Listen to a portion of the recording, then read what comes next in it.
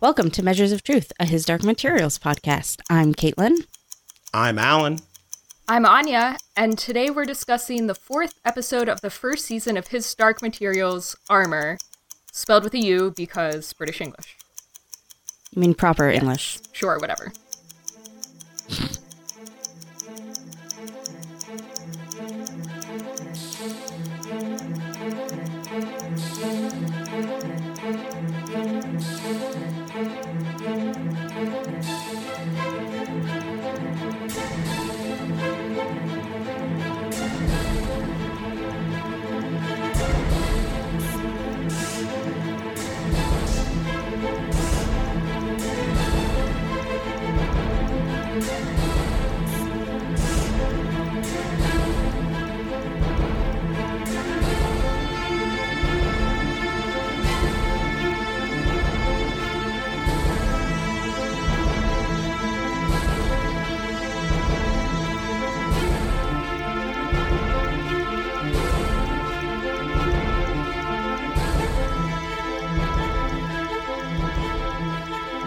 This episode was written by showrunner Jack Thorne.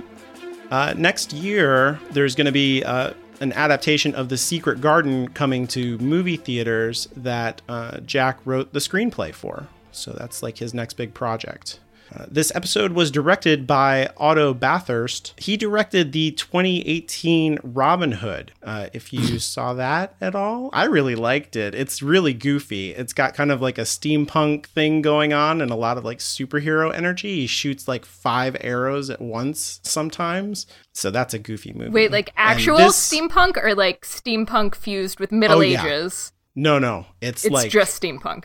It's weird. Okay. It's a weird version of Robin Hood. It has a lot of like high energy, and you could kind of feel that in this episode, I think. Because Lin-Manuel Miranda joins the cast in this episode, who is an actor best known for the one episode that he did of How I Met Your Mother.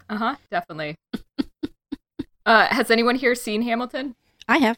Okay. Yeah, I have. I have not. Okay. Lone holdout. I have not. I have not even. I know of Hamilton, but I haven't listened to it or anything. But I know, osmosis. I have a lot of funny stories about seeing it, but this is neither the time nor place. But I shall simply say that we spent hundreds of dollars on those tickets. So presumably so did everybody else there, and the dude sitting in front of me definitely fell asleep before intermission. Oh my. This week's episode, Lee and his rabbit demon Hester, the true star of the series, arrive in Trollesund to search for an old friend, York the Armored Bear. There is no you in that armor right there. Oh. Sorry. York the Armored Bear, after hearing a rumor that he's nearby and has been tricked out of his armor.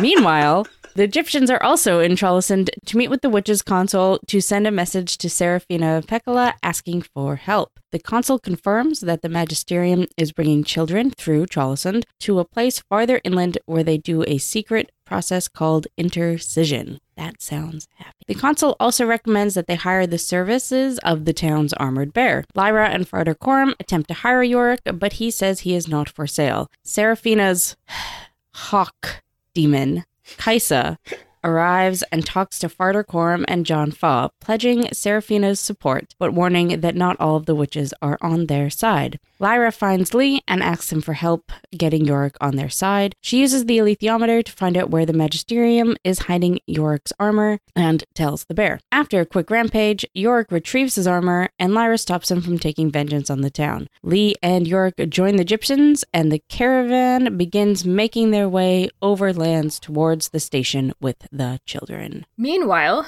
Mrs. Coulter is called to the magisterium headquarters so they can punish her for the raid at Jordan College. They tell her that she's been removed from her position, but then she reveals that she has captured Lord Asriel, who is being guarded by armored bears in the north, and uses this as leverage to not only keep control of the oblation board, but gain support for a voyage north and the privilege to ask one question of the magisterium's alethiometer. She asks, "Who is Lyra Belacqua?" Belacqua? I don't know. Whatever. Later, Lord Boreal barges in and also demands to ask a question of the alethiometer. How can I find what Grumman discovered? Mrs. Coulter quickly travels north on a magisterium airship and has a secret meeting with the King of the Bears, Yofor Ragnarsson, to try and get Azriel back from where he's being held prisoner. When Yofer initially refuses, she promises him a magisterian baptism, the first ever for a bear, and then he agrees. So what did people think about this episode? I think some mistakes were made, but overall, it was a very good episode. Were they... Hester, really brings it up a level. So they were goose-related mistakes or other... No?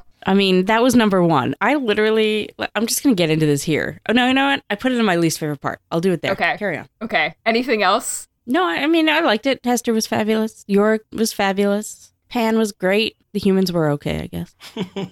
Yeah, I thought this episode didn't seem as exciting or flashy as the past episodes, but I still found it very enjoyable, and I really, really loved the Trollison set and all of the CGI, both for Yorick and for Hester, and just to make Wales look like Norway. I think they absolutely pulled that off, and of course they pulled off Yorick, both in terms of how he looks and how his voice worked, and thank God, because otherwise it would have been a rough episode. Mm-hmm. Mm-hmm. When you say flashy, do you mean like kind of like the stylish camera stuff that was happening in the first couple of episodes is not here? It's like more straightforward. Yeah, I don't know if it's just like kind of the rough sets versus the like very Art Deco or like old school academic feel from previous episodes. I don't know. It's more of a frontier town, and there's not like... Yeah, it doesn't have a lot of flair to it. That's true. Maybe I just didn't get as much Mrs. Coulter as I wanted. Well, yeah, that's definitely true. I really liked this episode too. The energy feels different like right away because we do that opening with Lee, and so we get that really great shot of like Lyra going towards the shore and the mountain at the prow of the boat and all of that stuff. And so I felt like the energy that we have through the entire episode and a little bit of a difference in Lyra's character in this one makes enough room for a couple more characters to join the party. Okay, so I think I figured out what I meant by exciting and flashy, and I think it's all about the emotions of the characters. We're coming off of 2 back-to-back episodes where like Lyra finds out some really heavy shit about her family, and there's like screaming and fighting, and I don't know, the fights here, the stakes just didn't seem that important, and like the emotional notes they didn't like pull at my heartstrings as much. It was just kind of like shit happened that needed to happen before we could like set off on the journey that we actually care about. That's a really good point. Yeah, that we're not as inside of these people as we have been for the past couple episodes. Yeah. So I guess, it wasn't bad, but it just felt like a little bit of a letdown compared to what came before it, if that makes sense. We did get some emotion from Coram. That's true. And his backstory. And I do think the next episode, from like the online synopsises, is going to be very emotional. Yeah. So I think this is kind of like a breathing point. Yeah, a calm before the storm, before we head into the second half. Mm-hmm. Well, and it's got a lot of feel-good bounce to it, which was the thing that, that I really noticed. Even, when we're leaving, like the way that Lee, smiles at Lyra when Yorick roars at the end and all of that stuff. Like, yeah, we got him. Like, there's a lot of feel-good stuff in this episode around things like that. Mm-hmm. I did notice like a lot of duality and, like pairs of things and stuff. And I'll talk more about that as we dig into the episode. Okay. So favorite parts? Hester. What about her? She's amazing and I love her and I want her. You like the voice actress? Yeah, she's really good. She is good. And she just looks so cute. I don't want to hug. Screw Lin-Manuel. Give me Hester. Wow. You're really into Hester. Yeah. I like bunnies. And whoever put Mrs. Coulter's hat here, screw you. Because that hat was fucking ridiculous. It was the first thing you said when you watched the episode in the group chat was just, oh my God, that hat. So I had to put it somewhere. So bad. It's bigger than her head. What? Why? Who made that choice? So that's like the number 2 mistake? Yeah. Yeah, no goose and that fucking hat. So my favorite part of this episode there were a lot of really cool moments between Lyra and Lee and Farder Coram. I love when they first meet and Lee tries to talk to Farder Coram and he's like, I'm just following her. That whole, like, there's just, like, a lot of subtle, like, face acting and attention, and I love it as Lee is, like, very slowly realizing that Lyra's the player, and everyone else is just kind of following her. I love Daphne Keene's face when she says, another time, and then just, like, walks off. She's, like, so fucking sassy, and I am here for it. And then there was another subtle moment that I really liked that was when Kaisa shows up. You can just see, like, how uncomfortable John Fa is with having a demon there without a human in a way that Farder Coram isn't. Oh. And I thought that was, like, a really nice, like, character beat and world building touch. Yeah. I also really liked that bit. I didn't notice that, but that's a really good point. Yeah, that's cool. I really liked the Magisterium stuff that we got in this, which was the minority of the episode. But I really like how it connects to the other bits of the Magisterium that we've been shown so far. And it kind of shows you, instead of telling you, that the Magisterium is this kind of headless monster where no one's really in charge. Because, like, way back in episode 1, we have McPhail and Boreal together, and he's like, you know, like, go out, my apprentice, and wrangle Coulter. She's done too much, you know, whatever. And then episode 2, we get, you know, McPhail is, like, praying, and then the cardinal comes up to him and he's like, how dare you interrupt my lord, I'm so sorry. And you're like, oh, okay, so is this dude in charge or is this other weird guy in charge? And now, you know, it comes to Mrs. Coulter is getting sat down and they're like, you're fired. And she's like, no, I'm promoted. And so there's like this full circle thing going on where they tried to wrangle Coulter. It's like a rock, paper, scissors of who's in charge of the Magisterium. Yeah. And it shows you how the place operates, right? It's all like fear and who has, you know, the inside dirt on who. Like, the only reason that any of them are concerned with the truth, which is such a huge theme in this story, is to leverage it against each other. Everybody's got secrets, right? That's the only place the truth exists in the Magisterium, is in secrets. So it's just really well done, I think, the way that they show you that instead of just telling you, like, there's no pope. There's just nobody in charge. Okay, Caitlin, are you ready for your goose rant? Oh my God. Okay, here's what happened. I'm watching the episode. I'm on my computer. Everything's fine. I'm having a good time. The bird comes in. I'm like, oh, yay, it's going to be Kaisa. It lands. I paused the episode and out loud I said, where the fuck is the goose? And then I walked away and did not watch the rest of that episode for 2 days. Oh my God. That is outrage. It like completely changes who Seraphina is. Why would they do that? And also, geese are amazing and wonderful and slightly evil. And completely... And I think that says so many good things about Seraphina. And they're so... What does a hawk say? A hawk says, oh, look, it's another character with a generic bird of prey, like every other character who has a bird demon in this fucking show. Why can't somebody have some personality? That's fair. And also, geese are really hot right now. They, like, didn't capitalize on the cultural capital of geese right now. True, but they made this decision months ago. Yeah. So they didn't know that geese were going to be the thing, which they should have, because geese have always been the thing. So to be clear, for folks who have not read the book, but have been following along with our coverage of the show. Oh, that's fair. That's fair. In the book, Kaisa is a goose. Yeah, we did the same thing when we were watching it. Like, me and Christina were like, hang on a second. That is not a goose. What is happening? But a goose is so big and, like, scary. People don't like geese. And I think that says a lot about Seraphina.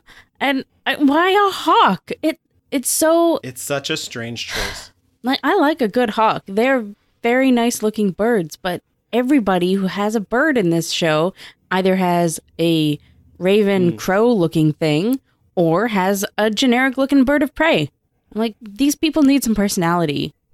There were some little songbirds in the Egyptian crew from episode 1, but for the most part, you're correct. Yeah, it's just weird. Characters we know, I mean. Not everybody has to have, like, a hawk is not cooler than a goose, which is what I feel like is the only thing I can come up with as to why they would have made this decision. They just didn't think They thought a goose would look ridiculous. And I'm like, that's part of their charm? And they're still scary as fuck. I mean, if you have to class up a goose, just make it a swan, right? That's the obvious move. I don't know. Have you ever seen a swan fly? It looks fucking ridiculous. It looks... Because the neck is so long. They're also mean as shit. Like, I have... Well, so are geese. Yeah, no, that's what I'm saying. They, like, have the same general personality thing going on. Yeah. Yeah, that's weird. So, I'm very upset. Alan? I am also upset. Listeners don't know this, but I have been carving hash marks into the wall of the room that I record in every episode that James McAvoy is not shirtless. And I have 4 gouges in my wall now because he has not been on the show since the first one. And I was kind of hoping that we would actually get to see his capture and imprisonment in the show. Like, the book follows Lyra so closely in the first novel. And we just don't, we don't get any of Lord Asriel, really. But we've been following the other characters and all this magisterium business. And so this moment with Mrs. Coulter, where she just kind of whips out on MacPhail and the Cardinal, like, oh, I've got Asriel in my back pocket. It's like, comes from nowhere. This has not been set up in the story at all. And I'm kind of disappointed about that. Like, how did he get captured? Are we going to see that? Is he going to take his shirt off? Like, when is this going to happen? Well, they're heading into the snowy north, so chances of being shirtless, I think, are decreasing, unfortunately. I know. But there's always season 2. I kind of agree with what you're saying, but also, like, I really loved that reveal from Mrs. Coulter when she was just like, I have Asriel. So sit the fuck down, sir. No, you're right. It was so good. The dramatic suspense in that scene was really good, and it would have been. I mean, I guess we could have shown him getting captured and not let on that it was Mrs. Coulter pulling the strings, but it worked very well as a surprise. What about you? Do you have a least favorite part? It was really hard for me to come up with the least favorite part in this one. Like, I would say this is probably my least favorite episode, but none of the parts stood out as like particularly bad. I guess, I don't know, if anything, I kind of disagree with your take on Lee's energy. Like, I really like Lee when he's interacting with the characters that we know and love, because I feel like he brings it down a notch. But when he's the main one on screen, he's like bringing a little bit too much Broadway for me, and it feels like it doesn't mesh with the rest of the show in a weird way. Like, it's not bad. It feels like he walked in off a different show.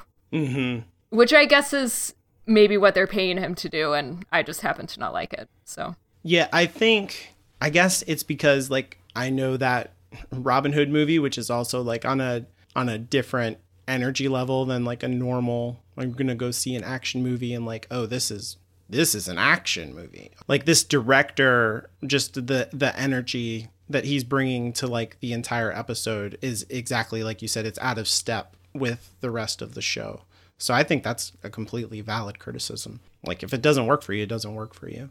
Yeah, I get the feeling that it might work better on rewatches or in a marathon context, but we'll have to see. Okay, and today we're very excited to share that we have a special guest who has been lurking silently in the background and listening to us babble.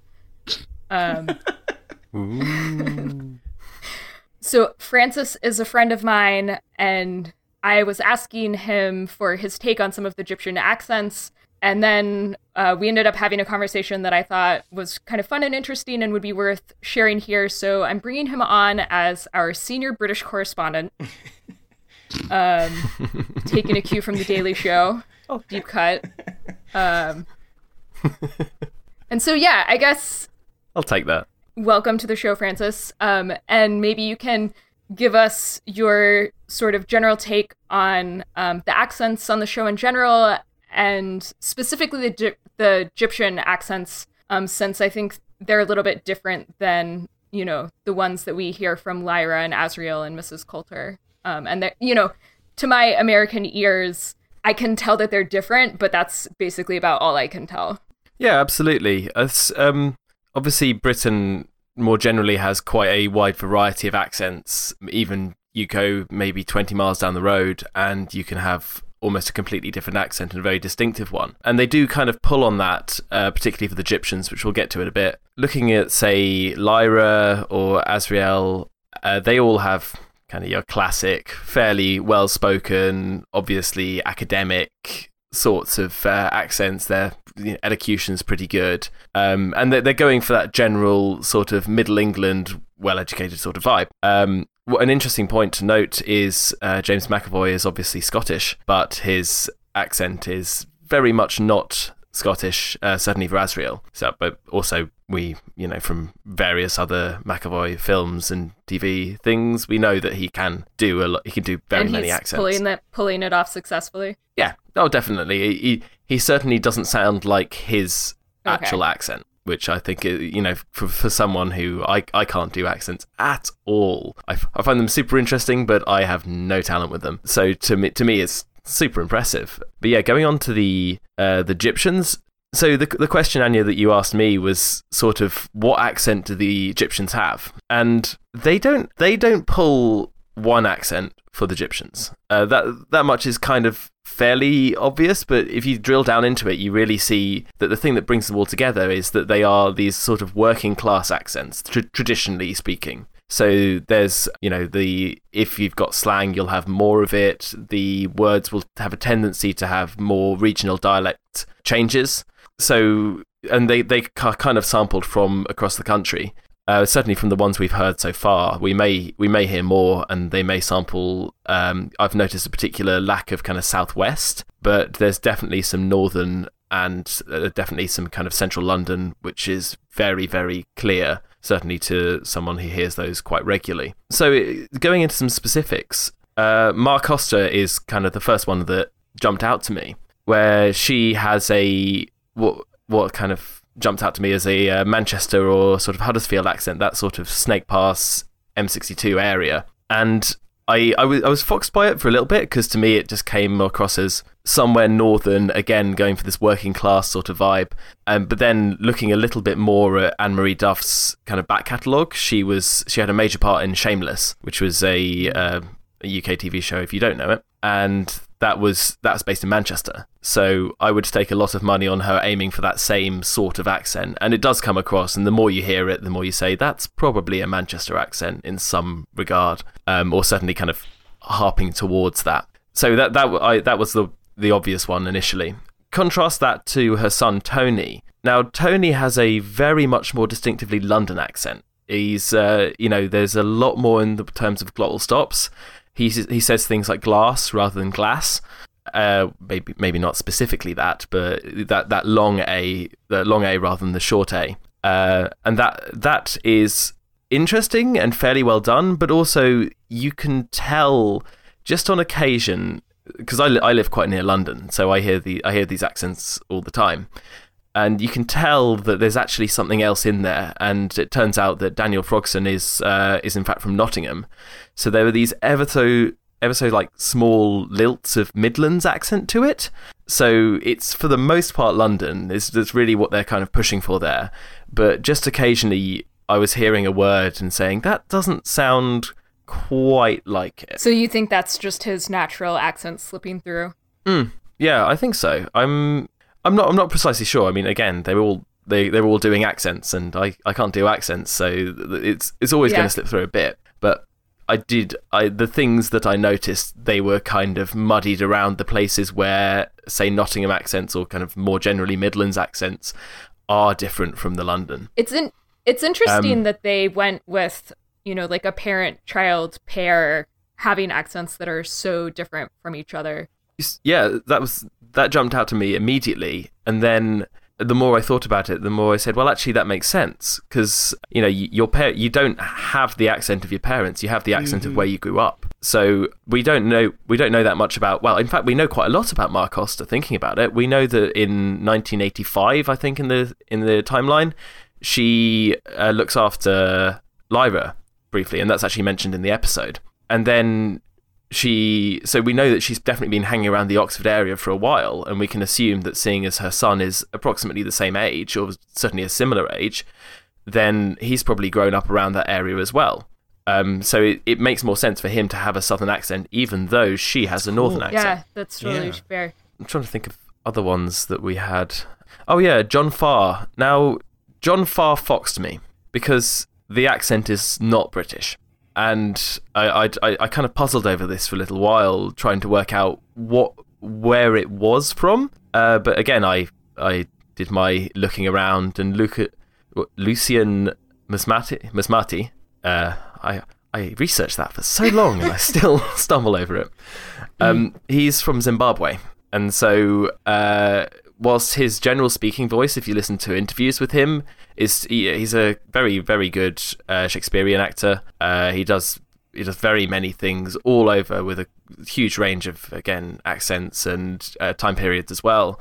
But I do believe he's kind of at least leaning on that kind of Zimbabwe-esque, slightly just different accent, which you don't hear. But that really stands out for John Farr as a character, that he's such a strong person, such a strong influence, and it kind of just brings him out from the rest of the Egyptians. I like that. He's kind of separated from everybody, which you constantly get with his character, where people are always arguing with him, or he's having to like tell people what to do, and that leadership is, kind of alienates him from the rest of the group, and it's even reflected in the choice of the accents. So that's interesting.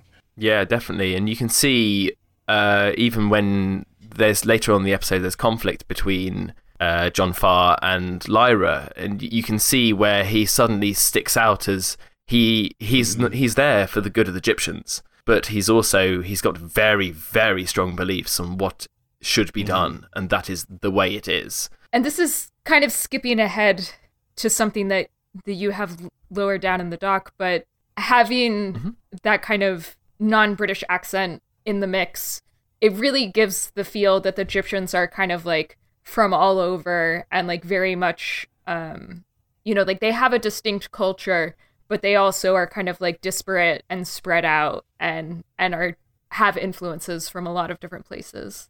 Absolutely. I found it, the way that they tied the Egyptians together as an obvious culture, whilst having them, as you say, very disparate, was really, really elegantly done.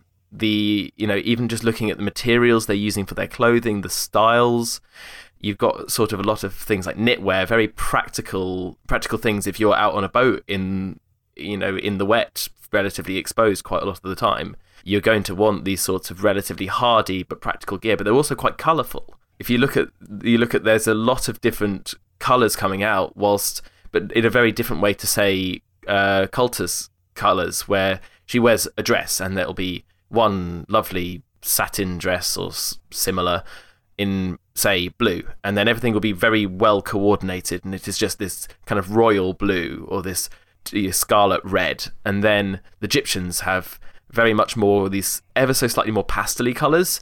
They look like slightly cheaper dyes, they look like a slightly more rough and ready approach, but they're also, you can tell that they're well worn, they look sometimes patched. I thought that was just such a brilliant way of giving this feel to this culture, which you don't usually think of. Yeah, and they also have much more like mixed color palettes, like lots of, like the patterns are kind of bright and loud and multicolored. Yeah, absolutely.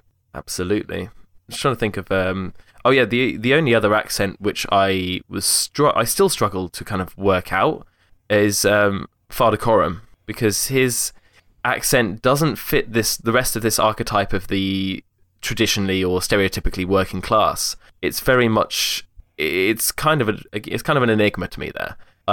It's just a very neutral, he's well spoken, but he's not super, there's not great pronunciation all the time, but he's very clear. He gets his points across very well. But at the same time, it's definitely, he definitely still lives on a boat, if that makes sense. That makes sense to me for book Coram. I don't know if they're going in the same direction with TV Coram, but in the book, he was, he grew up Egyptian, obviously, and he was kind of like the only word that's coming to mind is warrior, soldier is what I was going for. A little less dramatic. And yes, and that until he got sick, and his illness, like, he was disabled after that. And so then all that he had previously put into his, like, being fit and able, he put into learning and traveling or not traveling, but like he became like... An intellectual? Yeah, an intellectual. There we go. And so that, to me, makes sense that he would have started with this, like, Egyptian accent route and perhaps gone somewhere else with it. Yeah. That's quite nice. I mean, he had to end up in a place where he was interacting with witches a lot. And so he's clearly, like, been some places and done some shit. Mm-hmm. Oh, yeah. He's seen the world, and it kind of, as you say, it feels like it started from traditional Egyptian, and then he's seen things, and he's just picked up things along the way. And so he gets this very kind of chimeral accent, where it's just a little bit of everything all at once, and it's very hard to place. And I don't know if that's intentional, but it certainly adds to it for me. Yeah, the thing here in the TV show is that he doesn't, like, in the book, I think he walks with a cane, and he's very obviously not as able-bodied as he was when he was younger, pre the illness. So, but they haven't done that in the show, so I don't know what they're really doing with his character here. What is the timeline of that in the books? I don't, not too much on the books, but it was he was young. He met Seraphina. They had a kid. The kid died. They separated. He got ill. She sent him something to help him get better, which kind of helped a bit. And they still haven't seen each other since. That's interesting because, like, when you think about the demon coming, if that did happen, in the history of this adaptation, that it kind of explains elements of his embarrassment, or, like, kind of like, he's like, yeah, I don't look like I used to. And it's not just about age there, maybe. It might be, something related to the illness. So that's interesting. That particular scene did really feel like he was talking to an ex-lover. It was quite stark, considering he's talking to a bird. And I'm not going to say the big old H word there, because a pseudo goose, if you will. Yes. As Caitlin keeps impressing upon me, it's not just an animal; it's actually a part of the soul. Mm-hmm. So it's hard as a non-demon having human to, like, really keep the importance of that in my mind all the time. I think that's particularly striking for the also in general in the series. That's probably one of the first times we've seen someone interact with another person's demon, but not really with the person, obviously, because in this case the person is not there. Right. But it's almost jarring to see, because nearly always the demons are there in the background, or the demons communicate with each other and the people communicate with each other. But to see this kind of crossover, it almost feels taboo. Oh, it definitely does, and that's why I love John Faw's acting so much, because he's not saying anything, but you can tell he is, like, so upset, just, like, visibly unsettled. Yeah, it's really good. Yeah, I really, really like that bit. I'm sad we didn't get to see Kaisa and Sophonax interact. That was Korm's demon. Do they in the book? I don't think they do, at least. No, I wouldn't think so. I don't remember it ever mentioning that they did, but still would have been nice. Oh well. It does feel like they have still got the point across that the witches and their demons are all very aloof. Mm-hmm. Yeah. They don't feel like they kind of engage with the rest of society. They are just their own little thing, and they kind of don't really care for the petty squabbles of the mortal man. Yeah. I'm trying to remember when in the book we find out about the whole lore for how, like, witches and their male lovers, like how witch reproduction works, basically. It's later on during the chapter of ballooning and exposition. Okay. So potentially still coming. Potentially. The only other thing I have kind of written down here is just an interesting side note of when I was looking a little bit at the Egyptians and their culture across all of the different interpretations that we've had of this story, and one of the things I came across was that they, in the continuity, the fens of East Anglia were sort of settled by the Dutch. So they came into the fens and they diked them all up, and they kind of drained parts of the fen to make it more livable. Still relatively dangerous, and they do actually come back to that much, much later. In fact, not even in this trilogy. But the Dutch came over, they diked it all up, they settled down, and then there's kind of a Creole that forms, which is called Fens Dutch, and it's a mix of the English at the time with certain Dutch influences and Dutch words. So whilst it's not mentioned very heavily, it's kind of hinted at that the Egyptians, they have their own words, they have their own sort of lexicon. Again, it's almost a Creole, which is I would kind of like to see a little bit more of in the show. I know that it's quite hard to do, but if you look at things like The Expanse, or I suppose to an extent Serenity, though it's a little bit more kind of clumsy in Firefly Serenity, where they're mixing Mandarin with English. But certainly in The Expanse, they're bringing together a few different languages, and I would love that. It's done really very well, but it's really a Creole. It's not these two languages anymore. It's people using this combination of various different sort of providences of language all together as one as their native tongue. And so just to be clear, based on the fact that I know very little about British history, this is just book lore. That's not something that happened in real life. There are no Fens Dutch in actual England. Okay, great. No, that did not happen. I can't remember what actually happened to the Fens over the years. I believe it probably got hit by the Saxons. Most things got hit by the Saxons, followed by the Normans. I don't know if they got raided by the Vikings. It feels like a sort of place which would, but that's just because it's wet. Wow. It's a nice place, though. Do go if you ever get the opportunity. What part of the country is it in? The kind of southeast. Is that southeast to mid-east? Is that Essex? A bit above Okay, Essex. so not the Jersey Shore of England. No. That's what... Wow. I didn't make that up, okay? I'm just repeating what I've been told. I will not make a comment on there. I don't think it was you. I think it was before I knew you. Well, either way, I stand by my point. Yeah, I think that's... Well, Francis, we made you sit quietly during like our general impressions and favorite parts and least favorite parts. So I would love to hear like your general impressions of this episode. Oh yeah, so overall, I did like this episode. It was a real change of pace. It felt like the brakes had been put on the exposition train, and we were sort of digging a little bit deeper into, not necessarily into the characters. We were introducing new people. Like, it was lovely to meet Lee and Iorek, even though I did feel that Trollesund was kind of a touch convenient. It felt like if you're running a Dungeons and Dragons campaign or something, and everyone all just runs into each other in a tavern, and no one really, like, they have their reasons for being there, but it did feel a touch contrived, but it feels a touch contrived in the book as well. So I can't hold that against the show itself.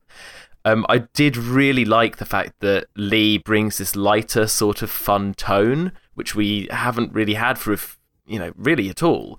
He's kind of, there's a little wink, there's a little nod, there's a cheeky grin. And yeah, and he also brings that not only to the series as a whole, but within the lore to the kind of crew that they're building up. He is the humour, he is that cheek, he is the silver-tongued one, if you will. For now. But yeah, I subtle, very subtle. Spoilers. Oh, the books have been out a long time. I know. But yeah, this overall, this episode felt like the end of Act 1. And then Act 2, we're going into the north, and like right at the end of the episode, they're going off. They're going off on foot. These Egyptians we've only seen them really on their boats. And they've struck off on foot, and well, with the tracked vehicle as well, but ignoring that again. And it feels like the start of the next act. If you split the book into 2 acts, it kind of sits, this is that halfway point. Yeah. So that was my general impression. That's great. I love that you picked that out too, that the Egyptians are now kind of out of their element. I spent a lot of time obsessing over like how much detail to include in the summary, and it seemed like a big enough detail that it was like worth writing down. Yeah, I completely agree with that. I think it was it just struck me as this felt like a stop. Yeah. Why did it feel like that a stop? That like final scene, all these boat people trudging over land. Yeah. And in that final scene, it is like you see a bird fly overhead. That is Kaisa, right? Yes. Yeah, I thought so too. Yeah, I thought so too. I mean, if it had been a big black goose, we definitely would have known. Right. Like, you could not have mistaken it for anything else.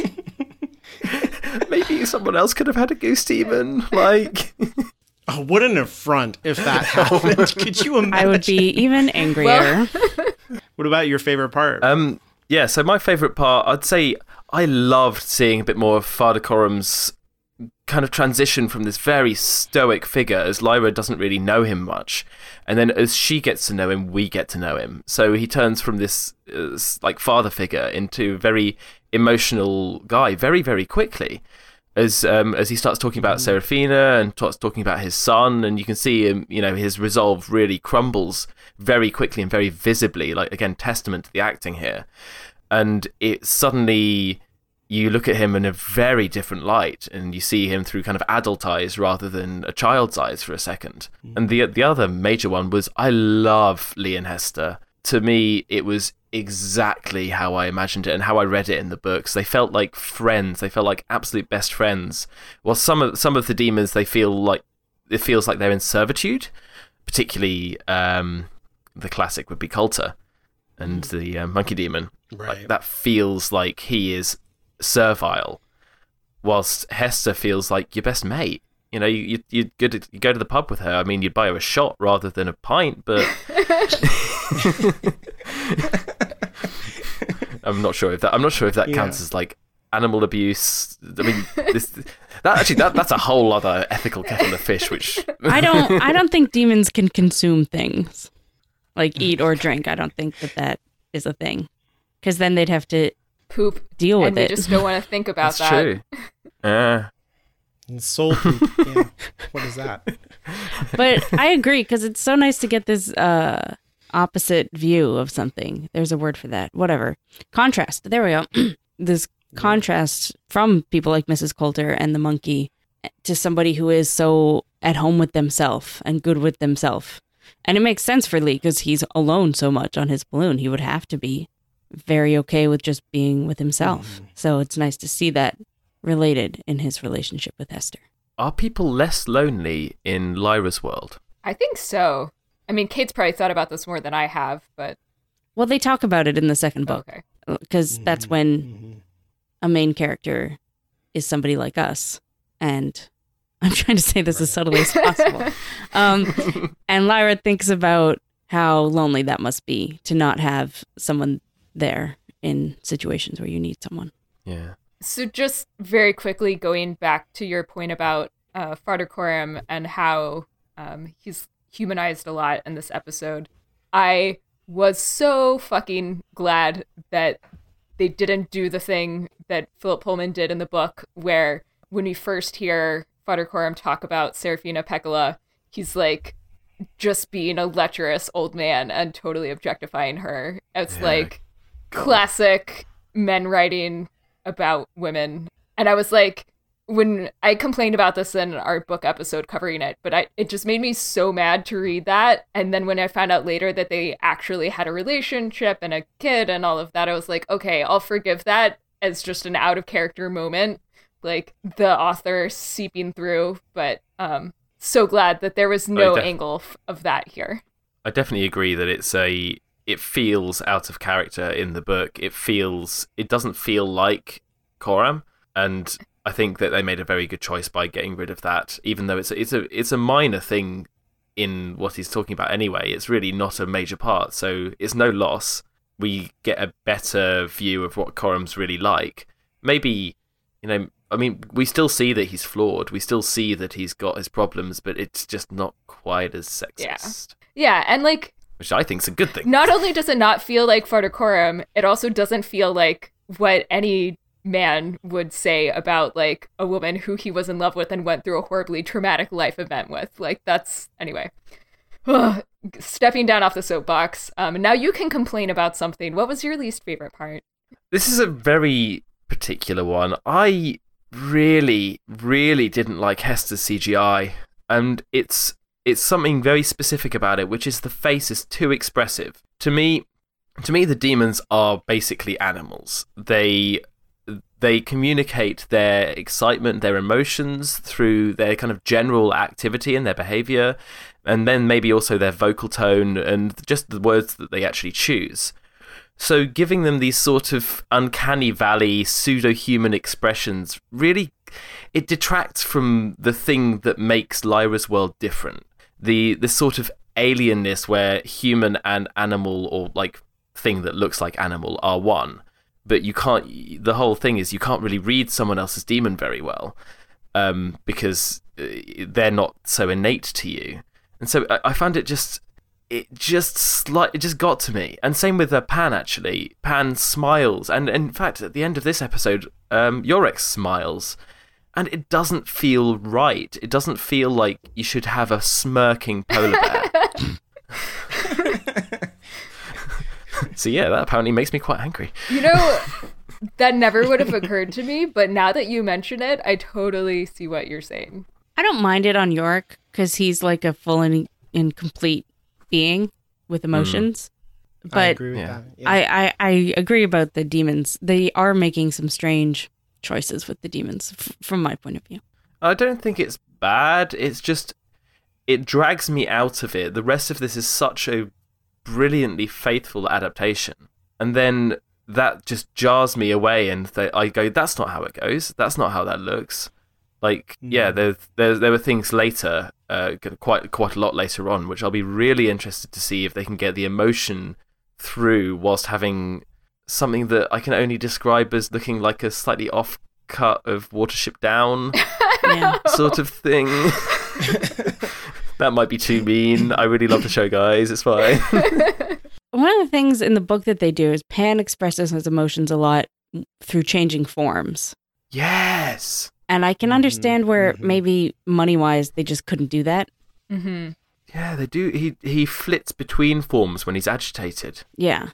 I forgot about that. And when they're fighting as well. But also I remember, like, there's a specific scene in the book where, in the second book, where he's one animal. I forget what animal that is. But then he does something, and right after he feels kind of like shy, so he immediately changes into a moth and goes right back to Lyra. And like stuff like that, when he changes into things to either hide what he's feeling or thinking, or that type of thing. And like there's one scene where he turns into like the saddest little puppy dog. Aww. You know, and that sort of thing. So they're not really doing that. Yeah, we'll see, I think. I obviously, as you said, it costs money to model a new animal, and I think that's also one of the reasons why we don't see quite such a diverse set of demons. There's a lot of dogs, there's a lot of birds, and it's not jarring. It just, when you think, the more you think about it, the more you go, I kind of want a few more. I did notice it was like the same black dog in Trollesund that was searching the Egyptian barge looking for Lyra. Oh yeah, and that was the same dog that's also standing guard outside the one of the Magisterium. Yeah. I liked it in the Magisterium because it gave it all uniform, and it puts the idea in your head that these guards are like raised in a specific environment from when they're kids and told that this is what your demon is going to be, and this is who you are, and this is what you're doing. Stormtroopers, you know. And I actually kind of like that, like that the idea that these guards are raised from their kids to be who and what they are, and are kind of forced into being a certain type of person. Yeah, but that sounds evil. It is, exactly. That's why I like it. But they probably just did that because it looked cool. And meanwhile, I'm like, that's actually a really cool story point when you really read into how people's demons settles. But I get the feeling that the show isn't putting that much thought into settled demons of the background characters. I think that's just me. So it is also mentioned by Philip Pullman that he certainly mentions when they're fighting the Skraelings, I think, or something like that. There are people who all have wolf demons. Yeah. They all have huskies, I think. What's the other one? Maybe it was the Tartars? Yeah. Something? Oh, yeah, it might be the Tartars. It was a certain right, brand of warrior people that the Magisterium hired, or Mrs. Coulter. Yeah, it was the Tartars, you're right. What one thing I just generally want to point out, because me and all the biologist friends I have, there was a message that went around between all of us saying, "Oh my god, the librarian's demon is the sweetest thing." It's just this little sort of salamander. Yeah. And I don't know why it spoke to everyone, but my god, it did. That is the most adorable little thing. And when she went off to love, was like, "Here's the book." That was so good. It was like, oh. Of course, it can like crawl along the surface of books, like up and down, and it'd be like, "Oh, yep, this is the one." Like that's why it is what it is. Like it's perfect. Yeah, I liked. How interesting. Also, there was another reptile demon this episode too, right? One of the Magisterium. Yeah. Yeah, I guess we've had a couple snakes too. So herps are getting some representation. Unlike fish. Yeah. Somebody walking around with like a bowl. And, like, yeah, he's in there. I have an 8-kilo tuna. Okay, while we're talking about demons, so for people listening, we are recording these episodes early. So I think we're recording this in between episode 2 and episode 3 airing. And because of episode 2, I keep getting all these like articles popping up where His Dark Materials has given a canon reason for why we don't see the demons that they're not making. And people are saying that when Boreal was in our world and tells what's-his-face computer dude that, we don't always have our demons on display. Like that they put that in there so that we would think that's why we're not always seeing people's demons. Because they're just always in people's pockets. It's literally what you said in the first episode. Exactly. But A, what a cop-out. And B, I thought that was like a character moment, not like a please don't blame us for not spending all that money moment. Like, but I've had like multiple, Google has just been feeding me all these articles and I'm like, wow, I just don't think it was that important. You think they're like paying to push this propaganda? Maybe. Well, I mean, obviously because we do this, I get a lot of His Dark Materials stuff. Like Google just thinks I want it. And Google's not wrong, so. Yeah, that's fair. Is this the new conspiracy theory? No, it's just lots of pocket demons. Everybody's got a Pokeball with their demon in it. That would be useful for something like Stelmaria, whatever. Oh man, actually, this is reminding me. I basically had a snake demon for like a large part of middle school. I'm sorry. While you were in middle school, you took your soul out of your body and put it, and you had a snake and now. The snake talked. Well, didn't we all? Yeah.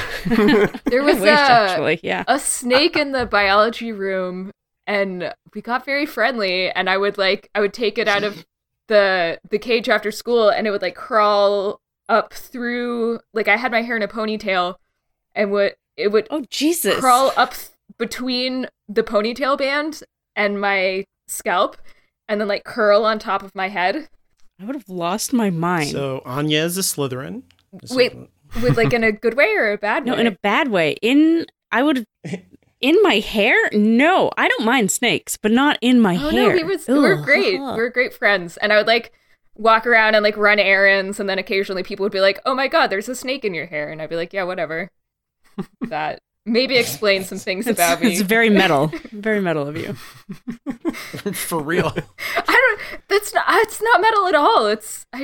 Snakes are cool. The true test of metal. It's like being a real hipster. You don't hang out with enough biologists. Francis, you're on my side, right? Yeah, I mean, I've seen people with skinks on their shoulders just day to day, and you're like, how do you have that? Why? What? You're just in the office and there's just a skink on your shoulder. Right, but she was in middle. She wasn't Anya, you were not a biologist at the time. You were 12. I guess 12. No, but I was in biology class. In a way. Okay. In a way, but more accurately, you're outside in the corridors with a snake in your hair. Yeah, that's fine. I mean, if you were wanting to intimidate the other kids and tell them to fuck off, I'd be 100% behind this.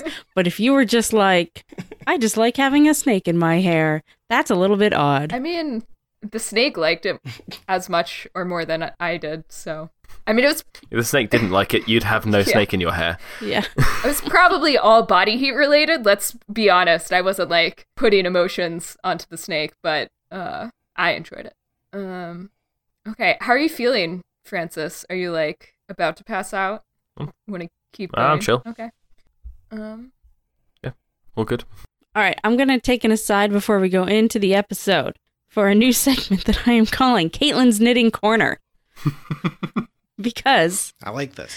So I had a discussion with some folks on Twitter about Lyra's hat in this episode, which previously, if you do follow us on Twitter, you'll see that I did kind of knit up a crappy replica of it from what I could tell of its construction from the not great pictures we had previous to the show premiering.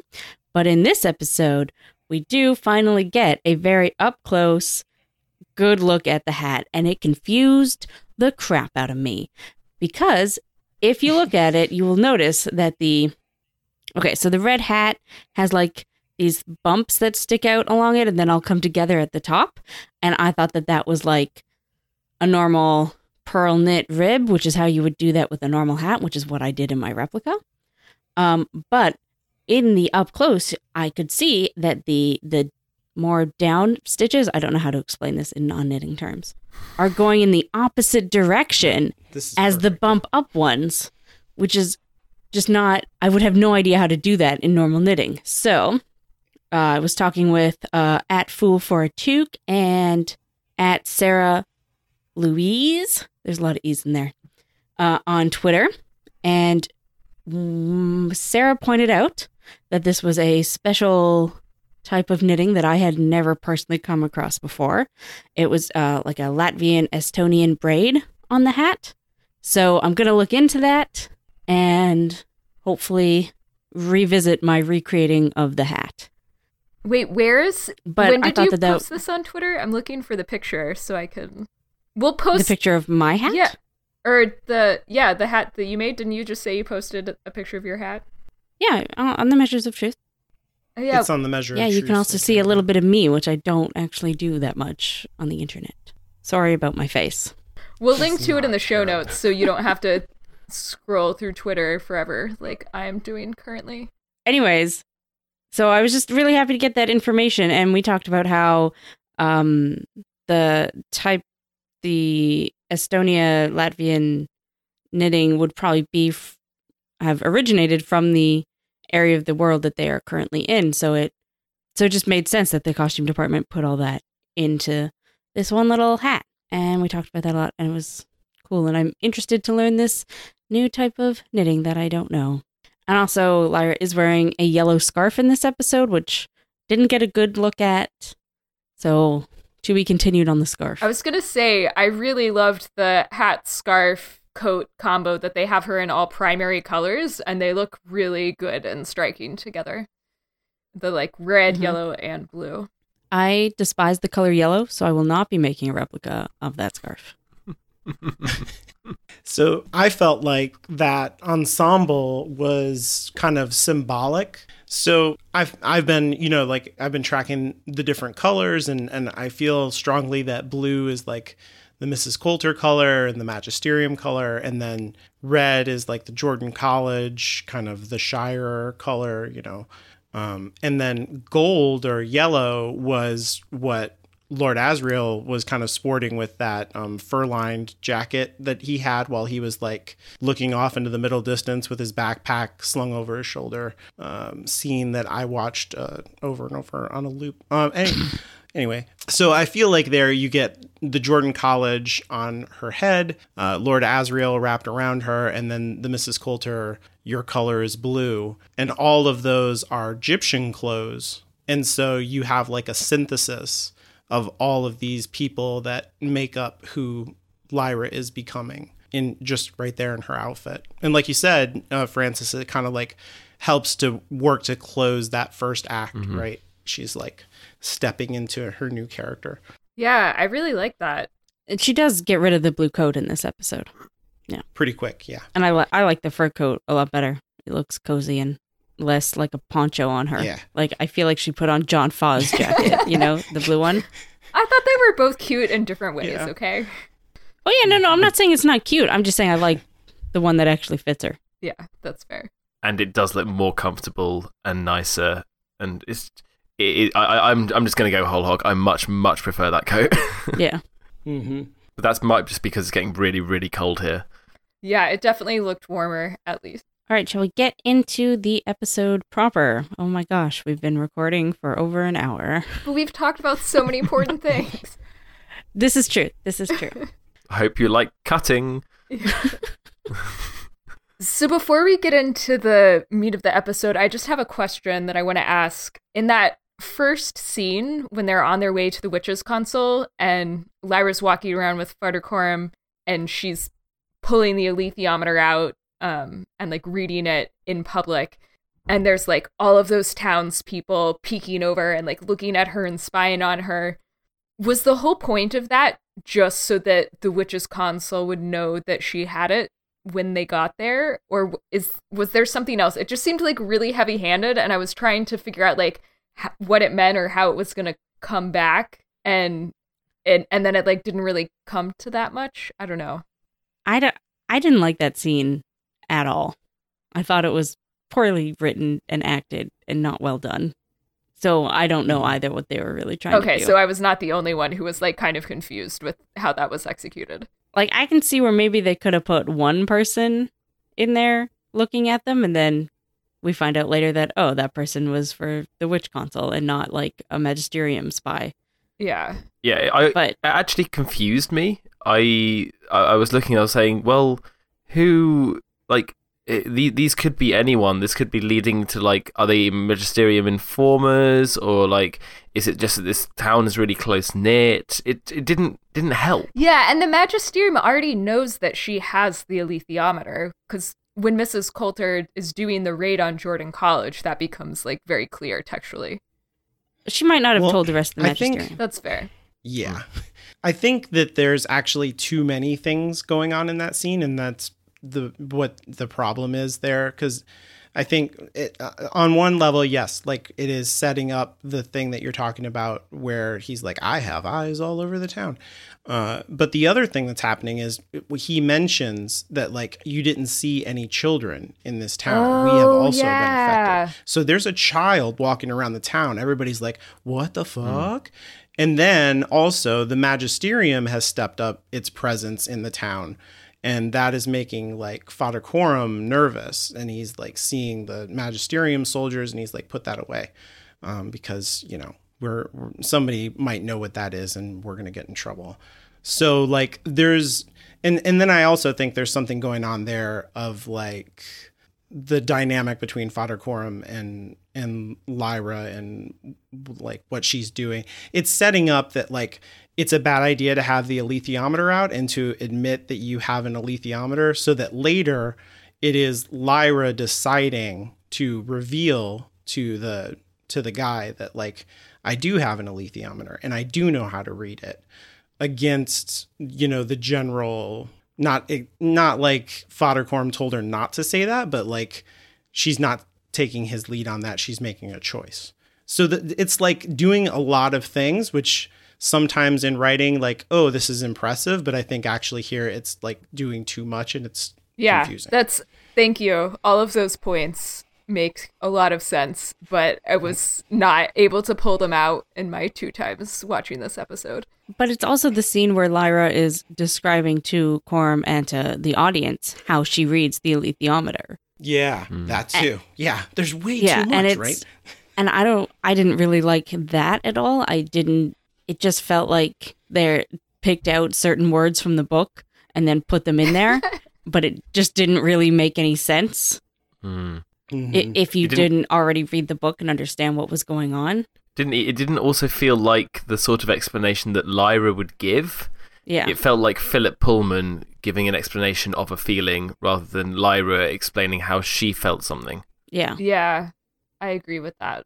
Okay, but speaking of Lyra and good things happening, I really loved how in this episode we finally get to see her like lying and getting creative, and her manipulation of Lee was fabulous. Yeah, it was so good, and it's the trait of hers that's there much more from the beginning in the book, and we've talked about how it's been kind of missing in the TV show so far.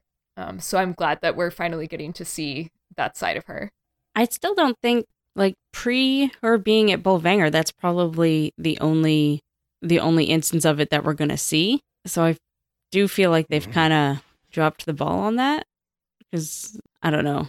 I don't know if I would believe of this Lyra the things that book Lyra does, if that makes any sense. Yeah. Is she nicer? No, it does. I don't know about nice. Well, I guess actually book Lyra is not a very nice person. She's a good person, but I don't know that she's very nice. Do you mean in book one or in later books? No, in book one. You don't really see Lyra being nice to people. Mm-hmm. She kind of like controls every situation with her ability to tell stories or like say just the right thing in the book. And I feel like in the show, what Lyra is especially good at compared to other characters is forming emotional connections with people. And when she tries to do that with characters like Lord Asriel or Mrs. Coulter, then there's a lot of like pushback from them because they are like, there's reasons why they don't want to do that. But that's really her strength as a character, like her capability. And you see that demonstrated in this episode, you know, in terms of like she meets Lee's energy with the same kind of energy. Like he's doing whatever it takes to get the thing done and like tricking people, and she just takes that trickster energy. He like walks into the bar and tries to challenge people to play cards, and she comes back with a poker metaphor because she knows that that's going to get him. Like all of that. Exactly. Yeah. She makes connections with people, and that's what she does in this episode. She makes that connection with Yorick. She's, you know, and with Lee, and that's how they come along. Before we get too far away from the beginning, I did want to bring up that I loved the opening with Lee and Hester. I know we've talked about this already, and how, oh wait, maybe we did completely cover this point, because I did also bring up Mrs. Coulter and the monkey. Cut that out. Wait, what? Oh, just like how they get along. Yeah. Yep. I mean, I really loved the monkey slap in this episode. Anytime there's a monkey slap, it's usually pretty good, but this one was no exception. Wait, we're not going to be able to talk about that because I just fucked up everything. Oh. Do you want me to bring you back to that in a way that will work? No, I don't care. Other people don't need to hear that. I just wanted to say that to you right now. Okay. You just like it when a monkey gets slapped? I just, the look...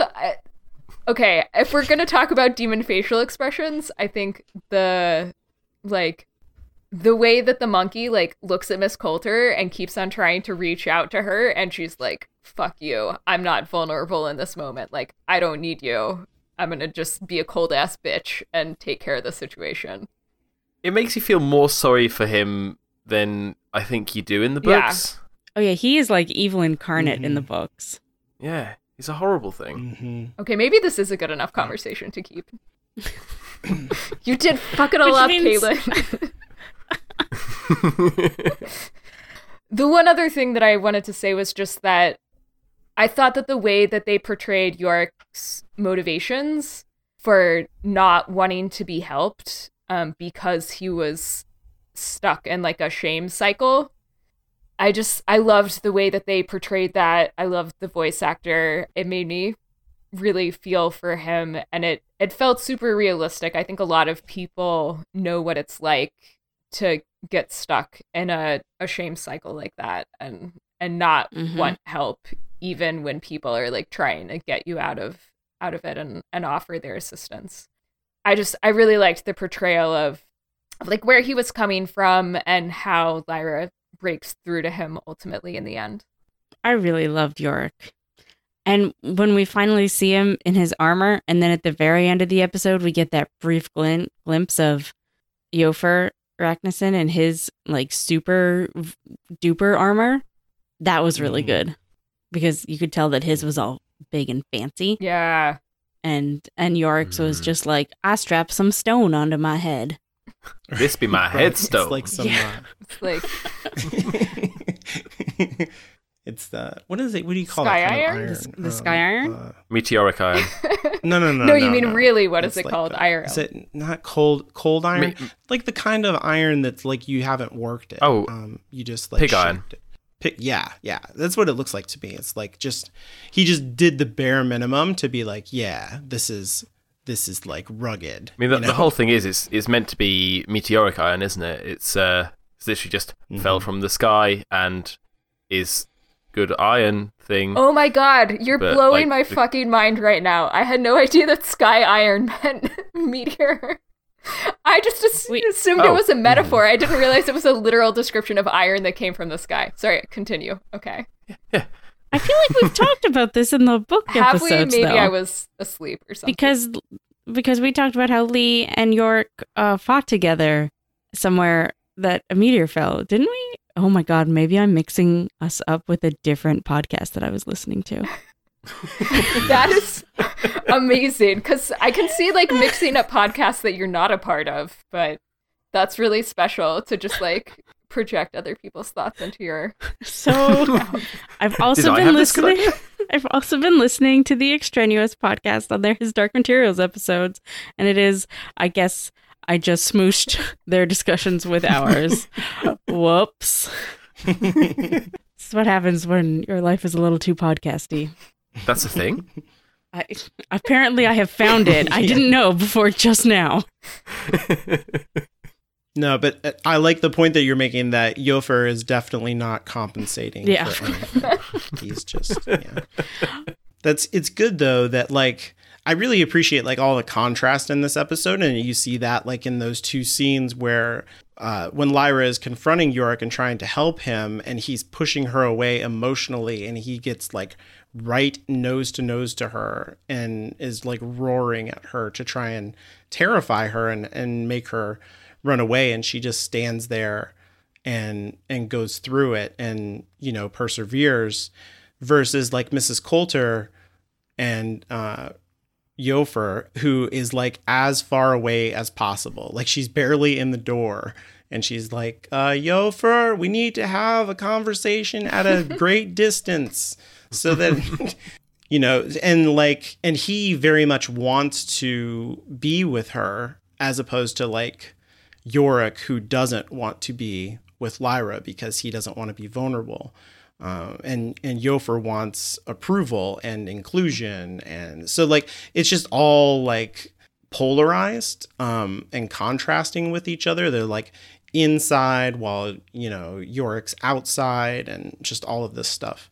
That's great. And then, you know, he goes into the church, throws the priest through the window, and then comes barreling out of the church, while all Yofer wants is to get into that church and get wet.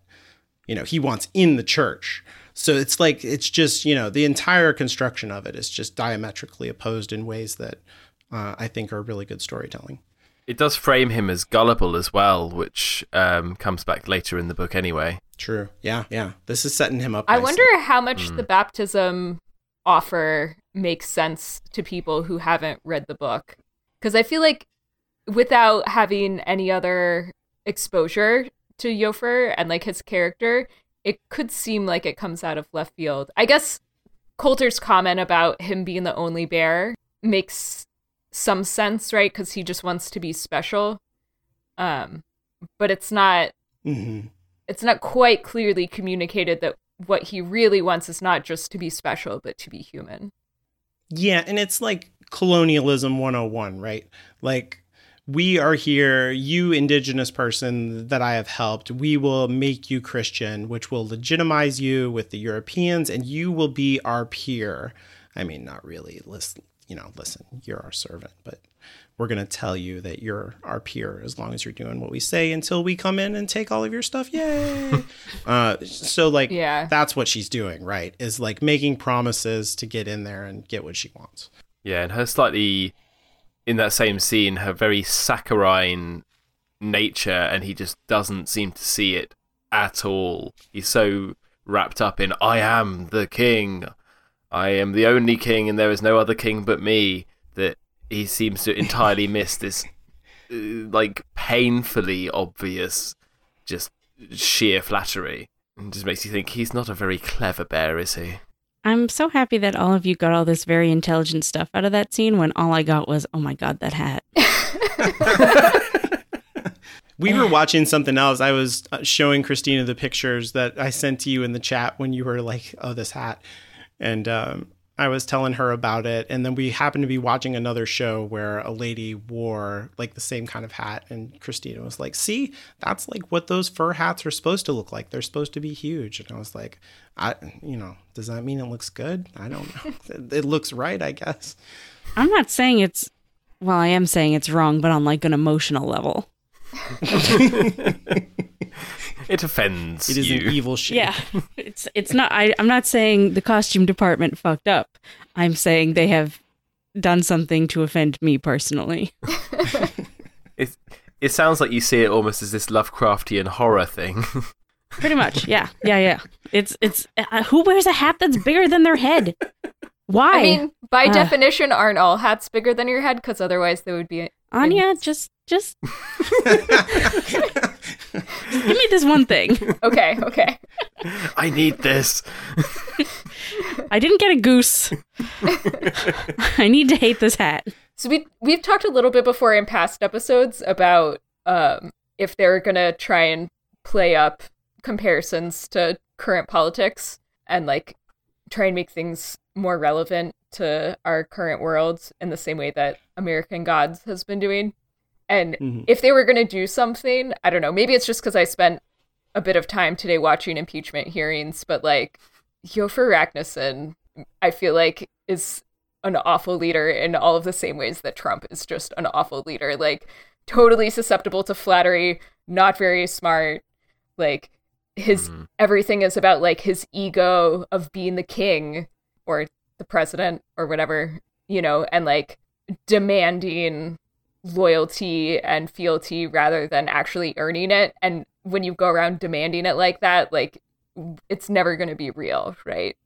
Everyone is living in fear of, the next awful tweet, but that doesn't mean they actually respect you. Mm-hmm. He is sort of shown as this, in the books, as this sort of capricious leader. He's very drunk with power. He kind of tries to do what he wants, but everyone around him is looking and going, I guess I'll play along for now. Which, maybe it's just appropriate that it happens to echo the current state of politics across the Western world, which is a terrifying thing, by the way. Should we? Yeah. Mm-hmm. Well, it's just fascism. Yeah. Or maybe there's, I was going to say, maybe there's always just the assholes in charge. We just... To some degree, at least. We weren't quite as unlucky in the 90s. Depending on where you live. Do you remember? Differently unlucky, maybe. Yeah. I mean... Who was president in the 90s? I'm sorry, I have no idea.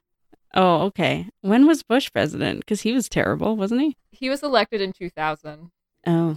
I know because I got suspended in middle school for vandalizing a poster of him. Did you have the snake on your head at the time? You had a golden opportunity there to be the most metal bitch alive. Yeah. It's like the most Anya story. Yeah. That's what you call peaking in high school. It's on brand.